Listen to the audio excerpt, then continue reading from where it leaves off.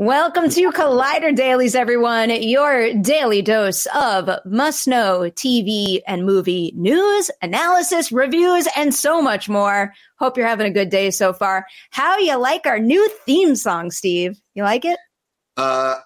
Yes, I think it's great that we finally have one. It's a little weird to be back on dailies. I feel like I haven't done this in like weeks, with my schedule. You've been busy. Do you want to tell everyone what you've been up to? Because you've been doing some really damn cool things. Honestly, I'm so overwhelmed by how much is going on right now. We've never booked this many events and screenings in all of the years I've been doing the Collider screening series. And every night this week, except for tomorrow, we have an event. We have all these events for next week. We have events that are being planned that are locked that we haven't even announced yet. And it's a lot. And someone I know named Perry left town. So guess who gets to moderate everything? This guy. Well, guess who just did 3 in a row also. And I'll use that to tease the upcoming ones. So the ones that I had done recently, it was Suncoast, Extraordinary, and then also Perfect Days. And to tee up the FYC ones, if it's anything like that Perfect Days conversation, just in terms of the Q&A, being able to see legendary filmmakers and also seeing some of the very best movies that came out in 2023. You do not want to miss the screening series we're doing with Landmark right now, because our lineup is real impressive.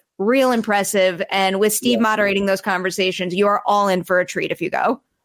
Yeah, last night we did Past Lives. Tonight we're doing the Teacher's Lounge in Westwood, which tickets are still on sale. Thursday night, we're doing Spider-Man Across the Spider-Verse with the directors at the Landmark Sunset. Friday night, we're doing Constellation, which is the series premiere of the new Apple TV series with Numi and Michelle McLaren, the director. And then next week, we haven't announced it yet, but we're going to do The Creator with Gareth Edwards. Oh, wow. We're doing the premiere of a movie on Tuesday night or Wednesday night in Westwood. There's too many to list, but I will say we created a new page on the site that is collider.com/screenings there's a new word at the top of the site, and we're going to start collecting emails so people can be directly emailed about our events. But there's just so many coming up. It's wow. It really is wow. There's definitely a couple in there that I was not even aware of. So it is a lot of good stuff on the way for anyone who's in LA and can snag a ticket. All right. You want to talk some box office, Steve? There's a big movie coming up. Very big movie coming up. And I think it's called Dune. Yeah, I think it's called Dune also. Specifically, it is called Dune Part 2. So part of the reason we're talking about this movie's box office chances today is because they just did a Dune re-release, a release of the first movie that came out in 2021. So that movie came back to theaters, and it seems to have done fairly well. It's reported that the movie took in another $1.6 million over the weekend in North America. And we are here to discuss what that could mean for Dune Part 2. So you see a number like that, Steve. Do you think that that is a sure sign that interest in Dune Part 2 is higher than ever? I mean, there's no debate that Dune 2 is going to be a juggernaut. I see what the numbers are doing on the site. I see the interest in the interviews. The fact that Warner Brothers and Legendary are lifting the social embargo in 2 days after the London premiere ends. Listen, what's funny is how much people have realized. I did a tweet and basically said when the social embargo lifts and when the review embargo lifts, and it's reached the point now where people are smart enough to know, all these reactions were, oh my God, the movie's amazing. Warner Brothers is lifting the embargo 2 weeks before release. People have figured out what, when they release, when the embargo lifts so early, generally that means, the studio is extremely confident in said movie or TV show and that they want people talking about it. When they, Madam Web, the review embargo lifted this morning and the movie comes out in 2 days. So what does that tell you?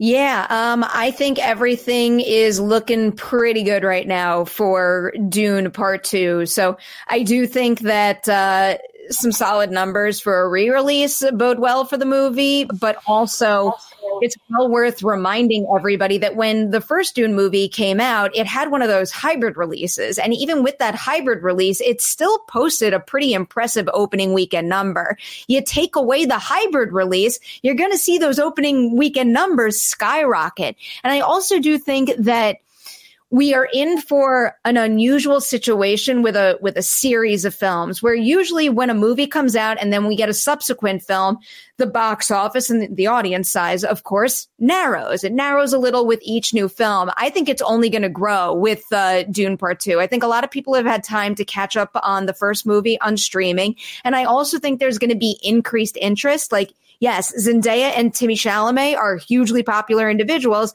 but now they've also got Austin Butler and Florence Pugh. And I think bringing, of course, there's overlapping fan bases here, but bringing in even more fans via people who love Austin and Florence is only going to broaden this movie's fan base. So I think we could be looking at a pretty big number here. I often visit Box Office Pro. I love their long range forecasts. And one of the most recent ones I saw from them had a range of 50 to 75 million for its opening weekend at the domestic box office. I don't just think it's going to be on the higher end of that. I think it's going to far exceed that. Like I'm tempted to say like 85 million opening weekend. I think it's going to be huge. And I think people are kind of like foaming at the mouth for the next big tentpole, you know? Yeah, I agree with everything you're saying. And I use my sister as a barometer. My sister is selective with the movies that she's going to. And I was on the phone with her yesterday and she was like, when does Dune 2 come out? I want to see that. And, you know, if that's on her radar as a movie that she's going to go pay to see in the theater, that means it's on a lot of people's radars. And, I mean, look, once the social embargo lifts and the review embargo lifts, which I can't talk about yet, but like once all that lifts, it's going to be maybe more interest in the movie. And, you know, I think that the cast is a huge draw. And, you know, listen, Dune was my favorite movie of that year. And I think it's going to do very well at the box office. I'm right there with you. I've got all the faith in the world in this one. I don't have the most faith in our next topic of the day as far as box office goes. So right now I am going to do a little Madam Web review for you. I am going to keep it brief and of course very spoiler free. So let's move on over to that. So the first thing that I will say about Madam Web is that it's not a great movie. It's riddled with problems. I do think it's got a lot of dialogue that doesn't land. There's a lot of convoluted plot points. I think I could poke holes all over in terms of logic. One thing that I got a little obsessed with while watching the movie is there's a frequent use of web-like curtains and framing it so that the curtain is in the frame. And I think that's just not nearly as clever as the filmmakers thought it was. So that was like a bunch of stuff that bothered me a good deal. As far as things that worked, though, I was pretty charmed by the four of them as a found family. Like I thought the four of them had pretty decent chemistry together, and I was pretty amused by the banter, like the generational banter between them. So that part did work for me. And now this other element, Steve, it's one of those things that, you know, when something works, but works in a way that the filmmaker doesn't intend. And it gets very confusing whether to call that a good thing just because it worked, or is it a good thing because it's not working in terms of what they were going for with the film. That thing is, there are echoes of Final Destination all over this movie. I know it was a joke. Like people were laughing about it. Like, oh, it's like Final Destination when the trailer came out. There are what I think are non-deliberate nods to the Final Destination franchise everywhere. I was connecting the dots all over the place. And as one of the world's biggest Final Destination fans, I genuinely enjoyed that. I was tickled by that. Every time that happened, there was a big damn smile on my face. So I guess what I'm saying is, in conclusion, I enjoyed myself while watching Madam Web, even though I know a lot of elements of this production are subpar and some of the things that I'm praising aren't what the filmmakers intended. That's where I stand on it. Yeah, I'm very curious about this, but ultimately, I mean, look, I'm always rooting for movies to succeed, but I just don't understand what goes on at Sony with these superhero movies and with their comic book films, and the fact that they just don't seem to ever get them right outside of when they are in partnership with Marvel.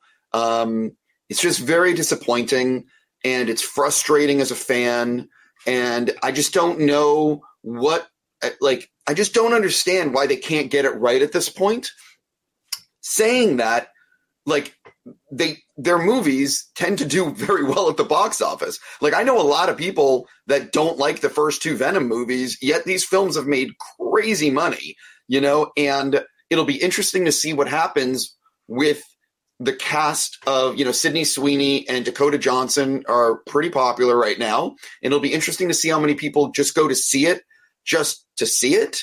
But I really don't know what this movie is going to make in terms of will it make $20 million? Will it make 10? Will it make 50? I mean, I have no idea what this movie is going to make. I would estimate more towards 15 to 25, but I don't even know if that's accurate. It feels like Venom in particular is a stronger example of, something not being the highest quality film, but having this irresistible, irreverent charm.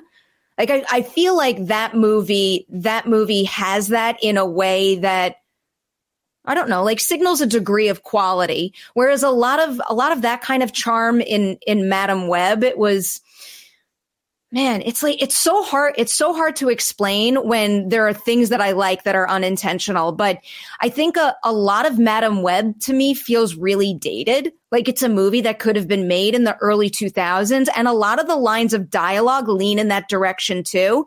In some cases, those things would fall flat on their face. But in other cases, I thought that Dakota Johnson's deadpan delivery and her signature energy, I think it made it genuinely funny. So I don't know. In comparison to Venom, I think Venom is a little more successful in terms of being playful with that, or more consistently successul.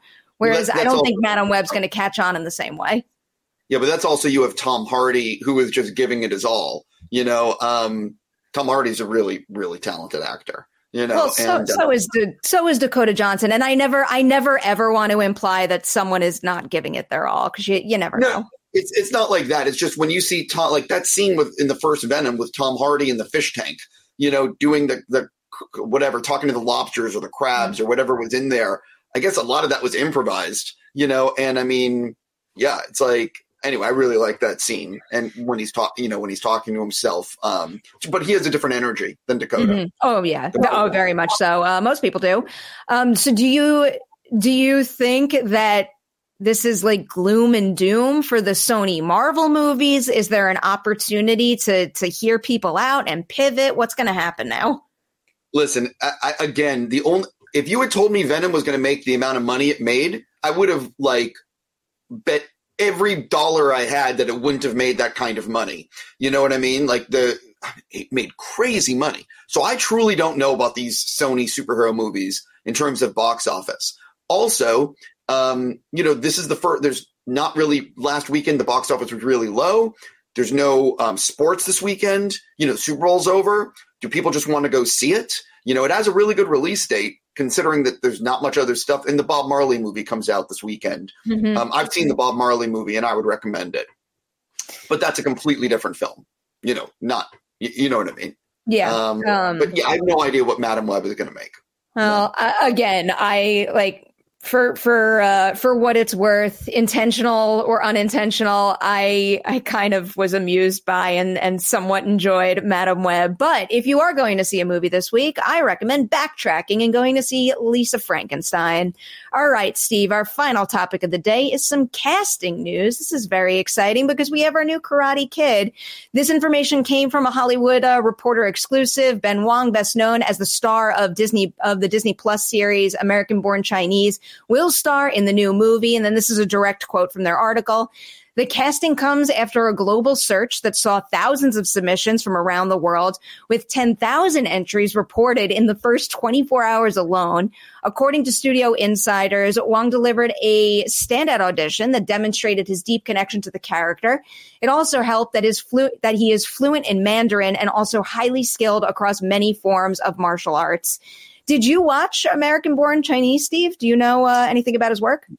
I have not seen the series, and that is me with so many series. There's way too much. If I'm not doing interviews, it's very hard to watch something. Yeah, I hear you. I will admit I never finished the series. I was lucky enough to get to moderate something for them that was a pre-release thing, and I was able to screen the episodes that were available. And not because I didn't like it, but because of other assignments, I just never got around to finishing it. But I will say he makes a really, really big impression in that show. And you know, I never want to box an actor into doing one thing and one thing alone, but I saw a lot of things in that show that I think will translate quite well to headlining a Karate Kid movie. So I got a really good feeling about his casting here. And then, of course, the next layer of this story is what the movie winds up being and how it ties into the films and what it winds up meaning for the story. I also love the fact that Jonathan Entwistle is the one directing this one, because I'm a big fan of his work. I had written down, yes. So THR said plot details are being kept under the bonsai tree. But the new installment will bring the story to the East Coast and focus on a teen from China who finds strength and direction via martial arts and a tough but wise mentor. And then in parentheses, they include, or maybe even two, teasing Jackie Chan and Ralph Macchio, of course. So that's where we stand on this one. Are you pumped for it, Steve? Sure. I mean, I'm going to watch it like everybody else. I think the key for casting him is that you wanted, ultimately, it's very smart to cast someone who's been in front of cameras, who knows how to do stuff that you're confident in, but is also not well known. So, you know, the person can become, you know, you don't see the actor, you see the role. You know what I mean? So I think it's smart casting in terms of not casting like someone who's never done anything before. Yeah, I'm right there with you. I'm really hopeful that that's going to be a great movie with the folks who are involved right now. And really, with every single announcement, I just get even more hopeful. So that one looks like it's in good shape. I'm glad we ended on a positive note here, Steve. Feels like we started positive. We dipped a little bit, but then we got back up. So that's where we're ending this show. Is there anything you want to promote before we close it out? No, just all the screenings we have. Check them out. There's tons of stuff coming up that has not been announced. I will take a moment to say, after you are done watching this edition of Collider Daily, stay right here on this YouTube channel and go click on my Collider Ladies Night interview with Catherine Newton for Lisa Frankenstein. Again, I love Lisa Frankenstein, and Catherine, of course, is extremely talented and has a whole bunch of cool titles to talk about. Past titles, but also an upcoming title, specifically Abigail, which I'm sure you all well know I'm very excited about. So with that, it's a wrap on today's edition of Collider Dailies. We will be back tomorrow at 10 a.m. Pacific with a brand new episode. Have a good one, everyone.